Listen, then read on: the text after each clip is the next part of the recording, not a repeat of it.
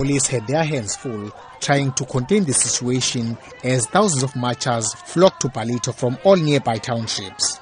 The bone of contention between the mall developers and the local youth is allegations that started surfacing that most people employed at the mall are not from the KwaDukuza area.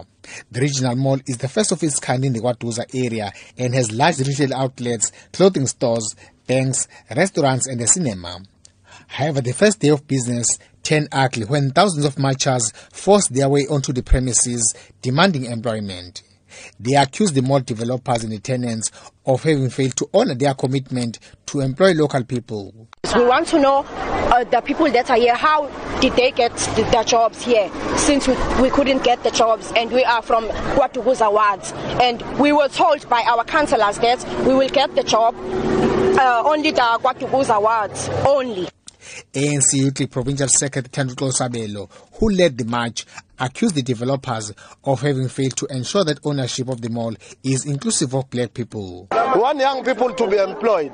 We see developments happening left, right and center in our communities, where big malls are being erected, but it's not translating to economic opportunities for young people. It's not translating to jobs for young people. However, the owners of the mall have dismissed claims by the marchers that the mall and tenants have employed people outside KwaDukuza area.